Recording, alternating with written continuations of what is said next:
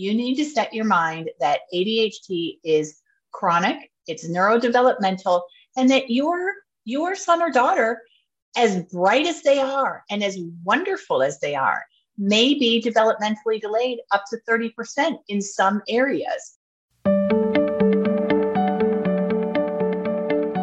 Hello, and welcome to ADHD Essentials, part of the ADHD Rewired podcast network. I'm your host, Brendan Mahan. I'm a former teacher and mental health clinician turned ADHD coach, trainer, and consultant. I can be reached at brendan@adhdessentials.com.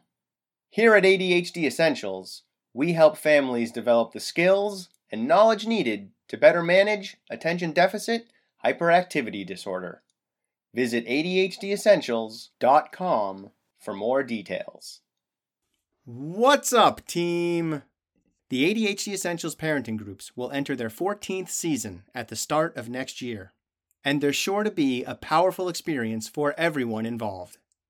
But don't take my word for it. Here's a testimonial that Troy shared toward the end of his time in the 2022 summer session.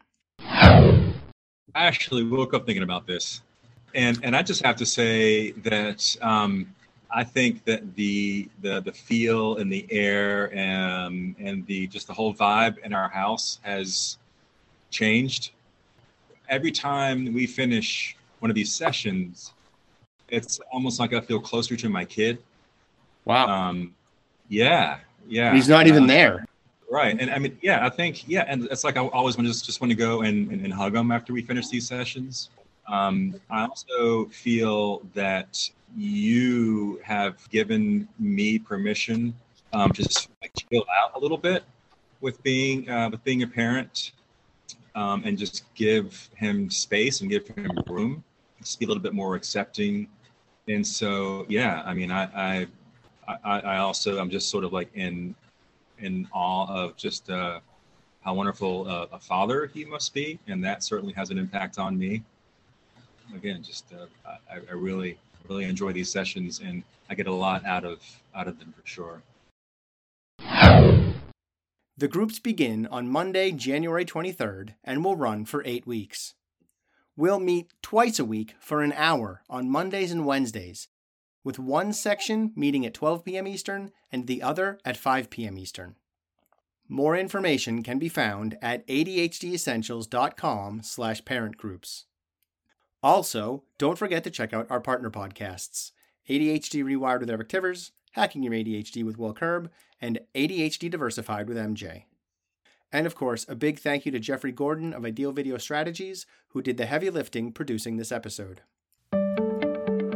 Welcome to the show. Today, we're talking to Noreen Russell. Noreen is a former psychology professor and the founder and owner of Russell Coaching for Students. Russell Coaching is one of the largest student coaching practices in America and works with complex students to help them develop executive functioning and social-emotional skills.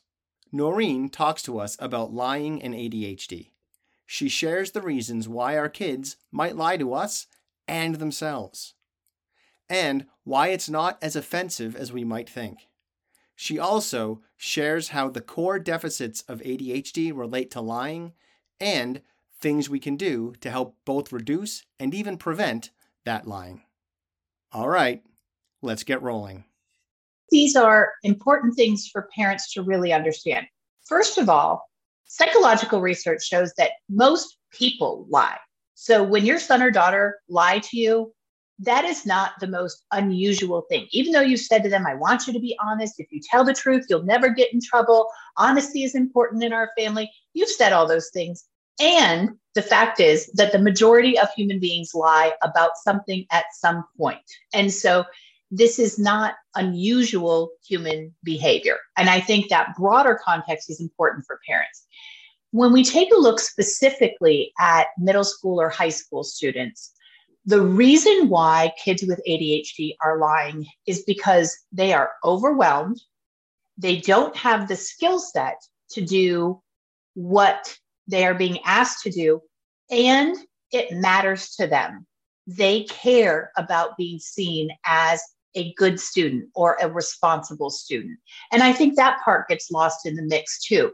If your son or daughter didn't care, they wouldn't be lying to you. They'd be saying to you, no, I didn't do it and I don't care. The fact that they're lying still says it matters. What parents need to understand, though, is there is a gap between what that student wants to be capable of and what at this moment they are capable of. So we see students lie all the time when they don't have the skills to organize their work. So they don't actually know what they should be doing. We see students lie when they forget what they're supposed to be doing because they don't yet have a way to organize their work. We see students lie when they don't actually know how to study for a test. And so they don't study for a test. And then they know that and they feel bad. So they try to cover it up. So mostly we see students lie because A, the core symptoms of ADHD are getting in the way because that's the reality of it, right? There's no getting around that. Or their executive functioning skills are not developed to the point where they can manage the executive functioning demands of school. So I have yet to meet a student who lies to be rude to their parents or to be disrespectful. When students are lying, they feel sick about that inside. And I think that I'm so glad you chose to start here this morning, because I think for parents to truly understand that kids lie when they are overwhelmed is maybe the most important takeaway of this podcast. I would marry to that kids lie because they feel overwhelmed. And often the reason they feel overwhelmed is because there's a skill deficit. They don't have the skills to do what is being asked of them. And I think that's important because we can change what we're asking of them. Then we don't have that problem potentially. You know, the other piece we have to acknowledge in a very frank, honest way is that one of the core symptoms of ADHD is impulsivity and a lack of planning and thinking in the frontal lobe. So when you take the combination of those two things, and then a parent says, is all your homework done? You're very likely to get an impulsive reaction. Yeah, of course it is. Or did you pass that test? Or did the test go well? Yep. And so we have to, as parents of kids who have ADHD, which includes myself, understand how do the core deficits of ADHD also relate to lying. Impulsivity and kind of poor thinking generally can lead to feeling like, oh, I didn't get that done. I knew better. I didn't do better. And so now I have to cover it up. And it happens like that. So it's story time with Brendan. I pretty much lied my way through middle school. I wasn't able to do what was being asked of me. And consequently, the skills that I developed were not skills in math and science and social studies and English. The skills I developed were people skills because I figured out how to tell my teachers, my parents, my classmates, the things that they wanted to hear in order for me to not get in trouble, not disappoint people when I couldn't hang academically. I shouldn't even say that. It wasn't that I couldn't hang academically. I couldn't hang executive functionally. I was gifted. I was really smart. There were often times when I walked into class having not done the homework, but could still answer the questions. I just got stuff fast. But I could remember very vividly, this is like the best lack of forethought, lack of planning, stuck in a lie moment, or one of my best. I had a paper route when I was a kid. So I'm walking around my neighborhood delivering papers. And I had this quiz that was like an F on a vocabulary thing or whatever. It was like 1, maybe 2 pages. And it was just burning a hole in me. I felt so much shame and guilt around this thing.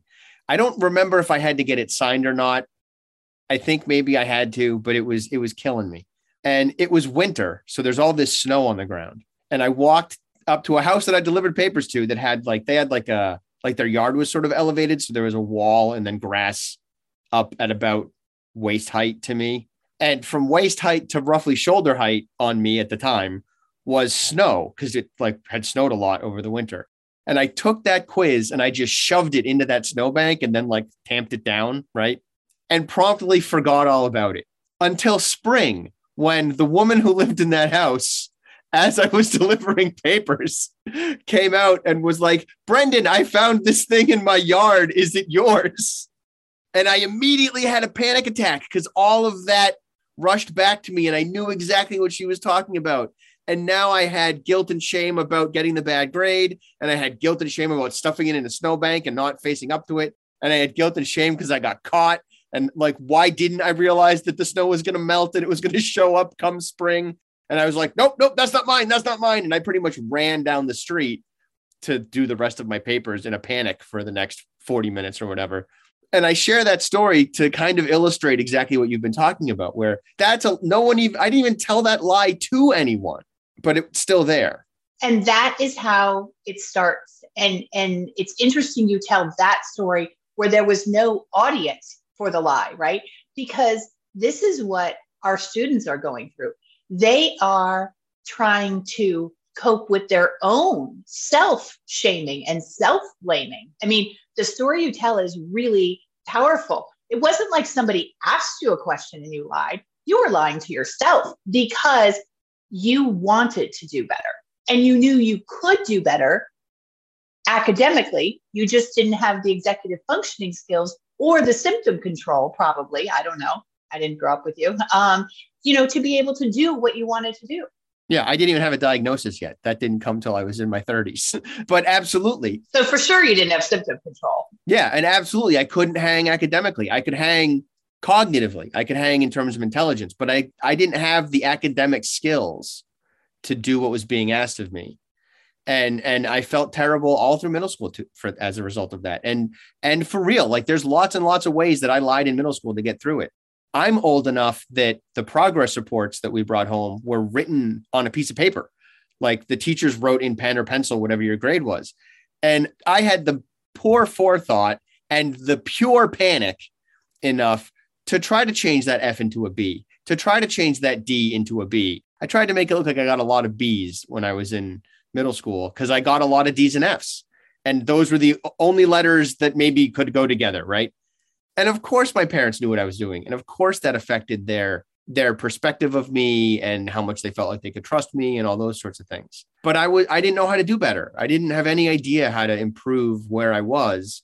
And neither sort of did my parents. Like my mom sat down with me to do homework with me on not a regular basis because she probably had ADHD too, but for a person who probably had ADHD on a regular basis, as consistently as she could do it. And also had to deal with me fighting back and resisting and not wanting to cooperate with her because I was so full of shame and guilt about not doing a good enough job. And not much has changed for most families, despite how much more we know about ADHD as a neurodevelopmental disorder, how much more we know about what works for kids with ADHD. Parents of kids with ADHD, I think, are in a tough position. There is not a lot of great education. There is not a lot of great support. And because so many people still see ADHD as something that you need to try harder, as opposed to we need to figure out what works for you, I imagine there are still a lot of kids, I know there are from my practice, sitting around dining room tables, at kitchen counters, in the living room, feeling shameful and horrible about themselves, and parents who are going, why can't you do this? You did it last week. Why do I have to sit with you? And to me, that is entirely preventable, but understandable on the part of the parent. And the inverse of that is also true, right? Where there's parents who come in and support when the kid needs support, and then the kid doesn't need support anymore. And so they stop supporting, but they don't wait to make sure, right? Because just like sometimes the kid stinks out loud, also sometimes the kid is amazing. And neither of those is the average. Like kind of neither of those is true. It's not true that your kid stinks out loud. And it's also not true that your kid is amazing. There's a through line in there. And that's what we have to figure out. So it's a good idea to kind of hang out even when your kid seems like they're doing great and they're on a roll. You might not want to sit at the kitchen table with them and make them feel that pressure, but don't start committing yourself to a new activity during that time frame, because 2 or 3 weeks from now, you might need to be back at that kitchen table with them, supporting them again. And I know that this happened for me as a kid. And I know it happens with some of the clients that I work with. You get support while the kid is struggling. When the kid stops struggling, you pull the support away. Totally appropriate. We don't want to over support, but we're not waiting in the wings for the support to need to come back. And so the kid winds up floundering and they don't ask for support because they might feel guilty and shameful about, I was fine and now I'm not. And we're just forgetting that ADHD is nothing if not a roller coaster. Well, and I think that when parents get this diagnosis, it would be great if professionals could really explain this is a chronic neurodevelopmental disorder. The American Academy of Pediatrics says very clearly, ADHD is a chronic disorder and needs to be treated as such. But so many times parents assume, oh, if I just get a school plan, it will all be fine. No, you need to set your mind that ADHD is chronic, it's neurodevelopmental, and that your son or daughter, as bright as they are, and as wonderful as they are, and as kind as they are, and as good as they are, may be developmentally delayed up to 30% in some areas. And so just as with other chronic health conditions, we keep an eye on it. We do exactly what you said. We keep an eye on it. We wait in the wings. We monitor progress. We're there. We don't check out. That's what our kids with ADHD need. They need us to understand that, look, this didn't disappear when I got a 504 or an IEP. The ADHD didn't disappear even when I got on the right dose and duration of meds. The ADHD didn't disappear when my brain matured a little bit. And so, we can have a whole separate podcast about, kids who do grow out of ADHD in their mid-20s. But I think what you're saying is so important in the sense of parents understanding that this is going to require fairly consistent scaffolding, but the type of scaffolding that they're going to need to provide is going to change over the developmental time period of middle school, high school, college.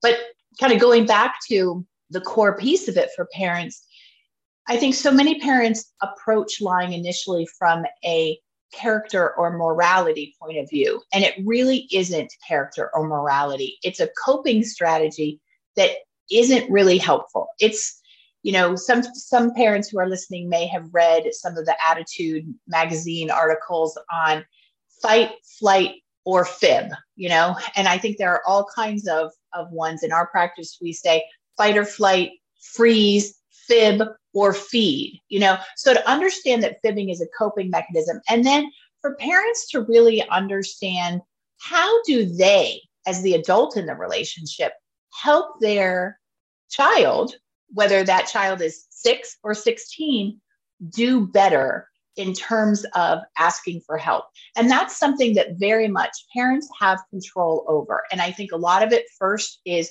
changing your assumptions about why your child is lying. And then second, having that conversation. And that's the first step we teach in my practice is, how do you have the conversation? You know what? I totally understand that you may not be telling me the truth because I haven't created a safe space for you to tell me the truth. You tell me the truth and I fly off the handle, or you tell me the truth and you get grounded, or I find out the truth and you lose your phone privileges, right? And so I need to do a better job of making knowing the truth safe. And so I'm going to work on that. And I think having that kind of honest, authentic conversation with your 6 or 16-year-old is really valuable to say, I get it. You are lying to me because in the short term, it protects you from some negative consequences. And we need to change the pattern of that interaction. And so I'm going to start changing the questions that I ask you. So I ask better questions so that you feel safer telling me the truth. And then we're going to figure out, how do we get to really what is the core problem? Because I get that taking your phone away is not going to help you develop better executive functioning skills. And that's what we both really want. You know what I mean? Yeah, I do. I have a handful of thoughts on this. One is with my kids, and this is what I work on in my parenting groups that I run, because I'm trying to improve the quality of the parenting skills in the world for ADHD. As you mentioned, that parents need that knowledge. So I try to share that in my groups. One of the things we talk about is how to deal with it when your kids lie to you. And what I do is I play with it, right? Like when my kids tell me a lie, this is not a video media, so you're going to have to imagine after what my face looks like, oh, audience. But I'll make a face and I'll say, this is my skeptical face. right? And not in a mean way, just in like, there's always a smile on my face while I say it, right? Or I might say, are you sure? Or that seems unlikely. I've got a couple of canned responses that I throw at kids, and not just mine, right? When I work with kids in the field, I'm using the same things. And the reason I respond that way in this very measured, calm, I'm calling you out, but I'm not being a jerk about it, is because I recognize that a lot of kids, if you give them the out, they'll take it. Like they're lying as that defense mechanism, as an immediate response. And if you just let them pause for a second and give them the opportunity to retrace their steps and give you a little more accurate information, which might not be all of it. It might not be the most accurate information, but it's more than where we started. It's useful. And that's part of my delivery. Like when I say, that seems unlikely, I slow down. Like it might not be super obvious, but I speak faster at the beginning of that statement than I do at the end of that statement. And then I slow and stop and wait. And I don't say anything else. I just look at him. It's a look of like openness and positive regard. It's not a look of judgment and like disappointment. Absolutely. And I think in that slow, measured, calm approach, what you're doing is creating a safe space for the student to tell you the truth. And we as parents have to learn, especially parents who themselves have ADHD, how to be calm and be slow and be measured. And that can be really hard. And that's where things like parent coaching, I think, can come in handy. And so creating that calm space where you give your 6 or 16-year-old plenty of time to think about, I don't know if that sounds true. We also find that there are a lot of ways you can phrase the question that will be much more likely to elicit the truth. So you probably have some that are your favorites. One of the most common ones that parents use is, do you have homework? Now, you and I both know, I think that is about the worst question you can possibly ask a kid after school. Do you have homework? Yeah. Do you want to lie to me or do you want to disappoint me? Right. Like, or right. Like, did you do your homework? No. Oh, you're disappointed. No, I don't have any. Oh, you're lying to me. Right. I mean, there's no good way out of that. And, I'm going to go ahead and be frank. It's a little bit of a lazy question on the parent's part. It's I got to check this off my list, right? It's not a genuine connection question. A more useful question is going to be something like, what do you have to work on for school tonight that would help tomorrow go better? Or what do you want to get done this week so you feel good on Friday? It really is more of a tell me where you're at than check off whether or not you have homework and then have you done it, right? Those two questions, do you have homework and is your homework done, should get permanently erased from the parent arsenal of after school questions in my mind. So what homework do you have? What are you struggling with? What thing are you most likely to procrastinate about? And could I help you at all? What do you need tonight in order to be able to get this done? I think we have to change to what are some of the tactical, strategic questions that can become the voice inside that student's head that they can use to talk to themselves when they are having trouble with things like task initiation or task completion. I teach the coaches at my practice, and we see over 100 students a week for academic coaching, to always say, okay, you have this assignment. Where are you at with it? Are you 0% done, 25% done, 50%, or 75%? We don't even ask if you're 100% done because we don't want to create the possibility that that student would be dishonest with us. And we start with 0. Are you 0% done? Are you 25? Are you 50? Using that same calm, slow, measured approach. So if a student hasn't started, it normalizes the fact that you're struggling, right? And that is important messaging. And so they might say, maybe I'm 25% because they want to save face a little bit. And then we go and we look at it and we say, where are you stuck, right? It's those kinds of tactical questions that I think parents could develop a skill in that would then make them a little smarter than the student and help both the student and the parent get what they want, which is homework that's done to the best of the student's academic or cognitive ability. And related to that, in terms of tactical questions, right? A question that I use that sounds lame and is lame if you don't know where you're going with it is I'll go to my kid and I'll say, so how's Spanish going?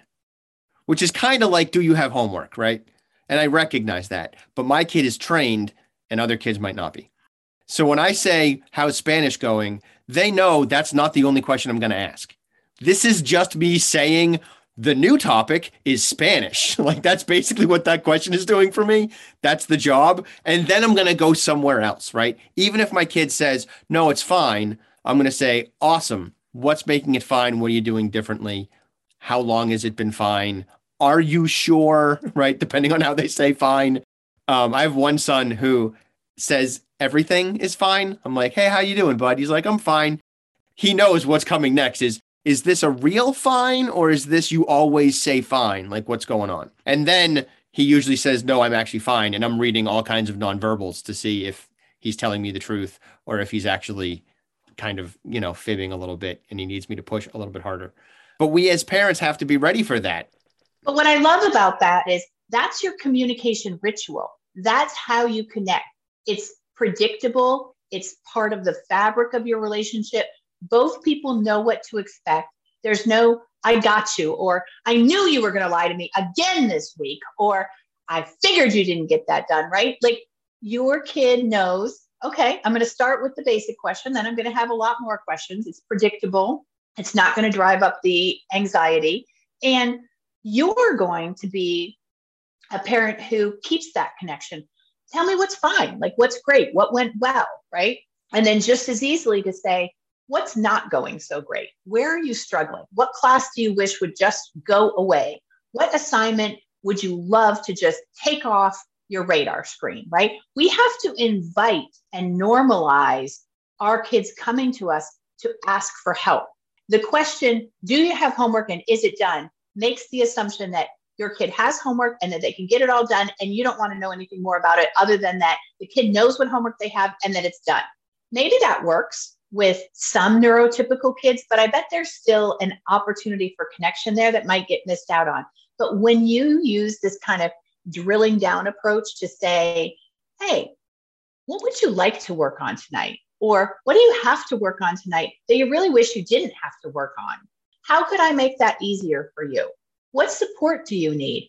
Then your 6-year-old, 8-year-old, 10-year-old, 12-year-old, 14-year-old is connected with you. And that is ultimately, as someone who's trained in developmental psychology, that's what I care about, are those connections. Yeah, sure. I care about grades. My kids will be the first ones to tell you, my mom expects us to get A's. And I'll say back to them, that is because you are 100% capable intellectually. Your ADHD is treated and you have every resource that you need. And so, yes, I do have high expectations. And if you ever need help, you can come to me, to your dad, to your coach, or your tutor. I think that keeps them away from lying. It's not that we have a perfect household, Brendan. Don't get me wrong. There's plenty of screaming and crying and lying and all kinds of things. But I do think that lying from your son or daughter is something that we as parents are fundamentally in control of by the kind of questions that we ask them. Yeah, I agree. A couple of things I want to say. One is the stuff we're describing is it's a little pie in the sky, right? Like you already kind of pointed that out. There's plenty of screaming and crying and lying in your house. And there is in mine. We have struggles in my house too. I'm not going to pretend that I'm always perfect about how's Spanish going. Sometimes I hear it's fine. And I'm like, awesome. Because I have so much to do right now that I need to do. I'm going to let it be fine. Sometimes that's what happens, right? And probably if that's where I am, I shouldn't ask that question in the first place. I should just not go there. But sometimes I have to. Sometimes I have to check in and see, and maybe I can play, but I'm doing like I have 5 minutes, right? Like then I got to go meet with the client. So hopefully Spanish isn't too much of a train wreck. You know what I mean? Like that. I'm not going to pretend that doesn't happen. Right. Maybe that's a nugget of information this morning, right? Parents, check in with your kids when you have 10 or 15 minutes. Don't check in with them on your way from the bathroom to your office, right? Hey, is the homework done? You know, that's a great practical nugget. Make sure you have the amount of time it's going to take. We have a phrase that's all over my office. I didn't tell you it would be easy. I told you it'd be worth it. Yeah, I completely agree. Another element of this that I want to pull on for a second is why lying is bad. Why do we have this view that lying is bad? Some of it is faith-based. Some of it is like lying is a sin and all that stuff. And if that's your jam, cool. It doesn't happen to be my jam. I'm not opposed to lying because it's somehow going to cause bad things cosmically. My issue with lying is that lying changes my understanding of the problem. That's when I have an issue with it. If I'm like, do these pants make me look fat? And you're like, no, they look great. When in actuality, they do make me look fat, but it's not the pants, it's the fat that makes me look fat. So too bad. Cool, not a problem. Like, I'll just wear these pants. Maybe you're as honest as to say, no, your fat makes you look fat. Go on a diet and go exercise, which, okay, cool. Like, thank you for drilling down into the real problem at hand.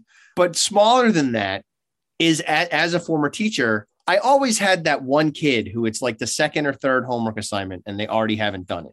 Every now and then it was the first homework assignment and they didn't do it. That's a red flag as a teacher, right? You're like, oh man, this kid, right? And I would take those kids out in the hallway and I would have a conversation with them, right? And I would do it in the hallway because I wanted to keep it private. I don't want the whole school or whole class to hear what I'm saying. And the way that conversation typically went was, I'm going to ask you why you don't have your homework. And probably you're going to tell me that you left it at home, because that's what every kid says when they miss their first homework assignment. And I genuinely don't care why it is that you don't have your homework. I care that it isn't done, kind of, like it's the beginning of the year. So like you can absorb this. But I do care about why it's not here. And if I ask you why you didn't do your homework and you tell me you left it at home, but the truth is that you didn't do it, I'm going to help you solve the wrong problem. And then I'm not helping you. So I need you to tell me the truth, right? Like I need you to be honest. And to me, that's the heart of why lying is a problem, is it covers up a problem that does a disservice to the person having the problem, because now they're not going to get the help that they need. They're lying in order to protect a relationship, in order to maintain other people's perspectives of them, sometimes their own perspective of themselves. But it's also obfuscating this challenge that needs to be dealt with. Absolutely. You and I have both seen the kid says, I forgot the homework. And all of a sudden we have 10 adult suggestions on how do you remember your homework? As if that's the problem. Or, oh, I couldn't figure out how to turn it in. And before we know it, we're sending them down to the ed tech consultant to learn how to work the portal and make sure they get things in. And those aren't the real problems. Or maybe they had family responsibilities the night before and they didn't have time to get their homework done. But that was sure going to be a lot less appropriate to say to a teacher, even maybe to their tutor.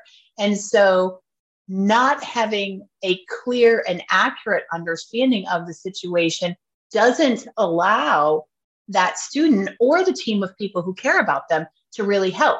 But again, that doesn't mean that the student can always tell the truth without the adults proactively teaching this skill. You know, how do you ask for help? How do you acknowledge to yourself that you've been lying to yourself? I just went through this with a coaching client who is at an international baccalaureate school, and she very much cared about school and she very much wanted to do well. And I was doing some supervision with her coach, so I sat in on a couple sessions. And what we really ended up finding out through some skillful questioning on the coach's part is that student was lying to herself. She couldn't even keep track of 6 different IB classes, what was due, what she had started, what she hadn't started. And it was hard, right? And she had gotten herself so mixed up in the lies of what she was saying to us, to her parents, she couldn't figure it out. That's where she needed help. And that, I think, is another takeaway message from me this morning, is that we as parents of kids with ADHD have to acknowledge, where do they need help? You can want all you want for your kid to not lie to you. And that is a valid, reasonable desire as a parent, right? I don't want my kids lying to me. I hate when my kids lie to me. I hate it, right? But I also hate the fact that they're lying to me because they don't feel like they can tell me the truth. And so then it's also my responsibility to figure out, why are they lying? What's going on? Where are they overwhelmed? The same way, if they get a concussion at sports practice, I take them to the doctor. The same way, if they're struggling with piano, that I call the piano teacher and I say, what's going on here? And so I think one of the dangerous assumptions that parents kind of make is, if I just reiterate to my kid how bad it is of them to lie to me, then they'll stop doing it. And to your point about drilling down, we have to know what is the real problem. That's why we want the kid to stop lying. But there's a lot under our control, whether it's in our role as teacher, therapist, ADHD coach, parent. There's a lot of space for us as adults to role model and teach that skill. I want to drill down into, if we just impress upon our children how bad it is to lie, how wrong it is to lie, then they won't lie anymore, is some nonsense. You are lying to yourself if that's your impression. Because as a guy who had that drilled down to him, I am so good at lying, because when my parents drilled down on me that lying was bad, that didn't change my lack of skill set. That didn't put me in a position to be able to be successful. It just taught me that I couldn't get caught lying anymore. And I had to do a better job. I had to pick and choose my battles more effectively. The stuff that I could lie about, I did lie about. The stuff that I couldn't lie about because I was going to get caught anyway, I didn't lie about. So I got better at getting away with it, which is not a good plan. I also, luckily, happened to be a kid that integrity mattered. I read a lot of superhero comics growing up. And eventually I started to feel bad about the lying and stopped doing it. But not before I became an expert by like 8th grade, right? Like that happened. And now I'm 44 and I don't lie because I don't really need to. I just own my stuff instead because it's healthier and better and feels nicer. But your kids are just going to get better at lying if all we do is sort of ridicule them for having lied and make a big deal about how it's bad. That's not going to get us where we need to be. Instead, we want to normalize it, right? We want to say like, yeah, you're gonna mess up every now and then and you're going to want to lie about it. And that's okay. Just please don't.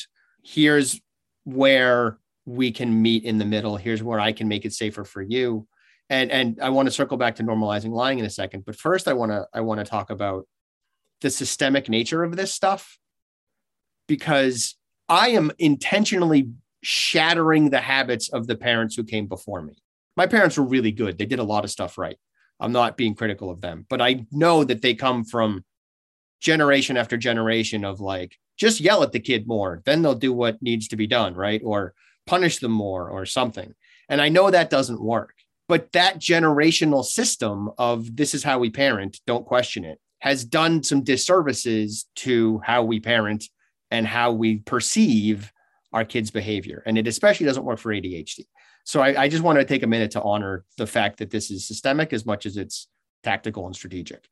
Absolutely. It comes from generations of, parenting, but so much about parenting has changed from 100 years ago, 50 years ago.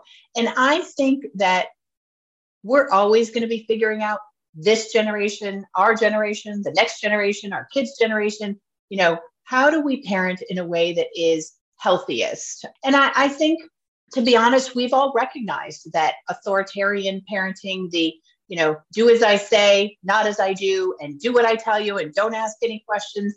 We've learned that that is not psychologically healthy for our children or really for us. It's a generational change cycle, and we do have the power to use different skills and to adopt different things. For me, it all comes down to the connection, right? Because you say you were a great liar, but I bet the people who were truly listening to you and paying attention to you knew that you were lying. And sometimes you got away with it, and sometimes you didn't get away with it. And sometimes kids who lie about stuff get away with it because the adult in charge says, I'm not going to tackle that one. Or we just went through this last week and I'm exhausted. Or, you know what? It's the beginning of second semester and I'm okay with you lying to me today. And I'm going to think through how do I want to handle this by the end of the week. It really is pretty rare when there is a good, strong connection that a kid can lie and the parent doesn't know it. And that, in my experience and what I hear from parents, that is heartbreaking. It makes parents mad, which is understandable, but it is also heartbreaking. My kid is lying to me. My kid is struggling and I don't know the truth of it. Most parents I know would rather know the truth. And so I think it's important to also put lying in the context of healthy relationships and connectedness and authenticity. You said, I didn't feel good when I was lying, right? And then when you add getting away with it, you still don't feel it. It's not like, oh, I got away with it and now I feel great, right? Or I stole the candy bar from the store and I feel great about it. You know, there's no ever feeling great about it. Yeah, I basically exclusively lied about my grades. That's really the only thing I lied about. And it never felt good because I knew it wasn't a thing I could get out of. I couldn't dig myself out of that hole. And in reference to like, sometimes you can tell and you just let it go, right? In the land of normalizing lying with my kids, if I can tell that they're lying, but I'm going to let it go, I tell them. We have that conversation. It's fast, but it's me going like, I don't know. There's something going on here. I'm not sure what's up. Like, I'm skeptical. I'm going to let it slide because we have to go to grandma and grandpa's house or whatever. But like, I point out that like, I am not confident in what we just talked about. And we're going to revisit this at some point. But for now, I'm going to let it go. And I have the kind of relationship with my kids, and this I think is critical, where that doesn't feel like a threat to them. It's not like I'm not threatening anything. I'm just going, And they know that I'm assuming they're not ready to talk about it yet. And sometimes I even say that. I'm like, probably just not ready to talk about this yet. It's cool, but I'm like, I don't know, my spidey sense is tingling. And then we move on. Exactly. And you've been authentic and real, like, my spidey sense is tingling.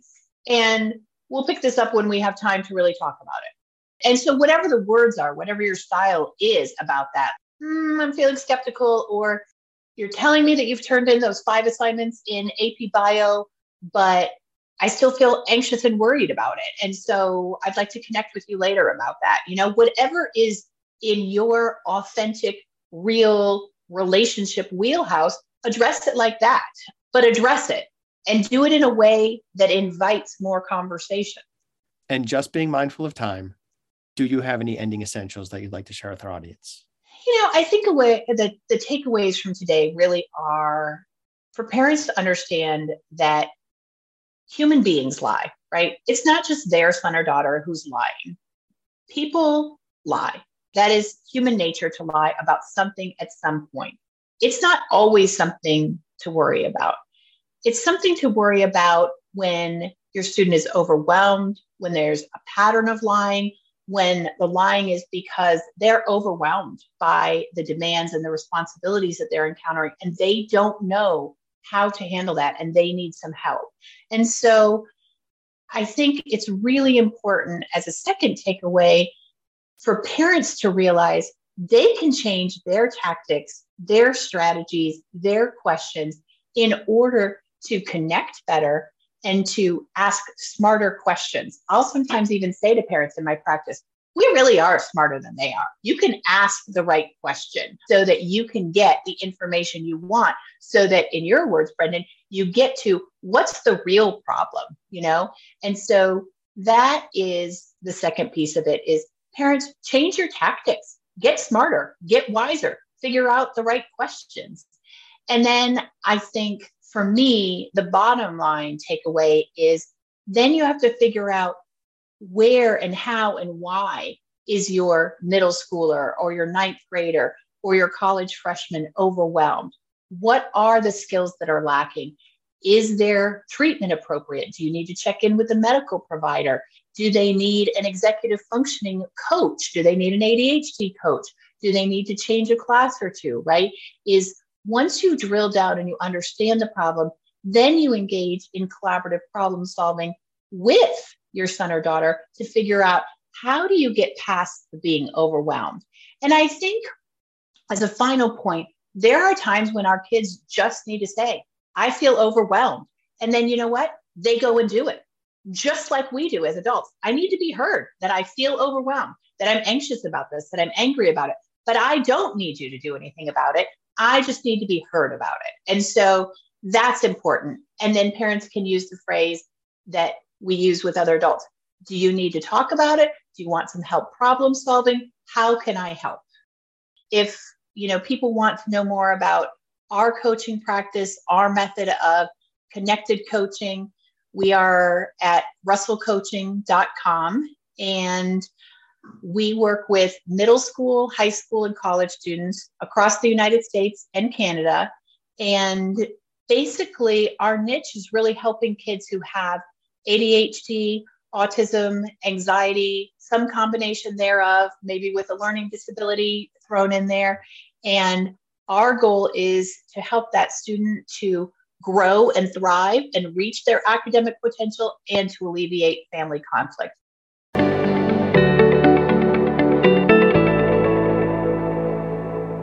Hey, you're still here. Nice. Thanks for staying focused all the way through. If you have any thoughts or questions about today's episode, feel free to email me at brendan@adhdessentials.com. And don't forget to check out the website, adhdessentials.com, and visit our Facebook community.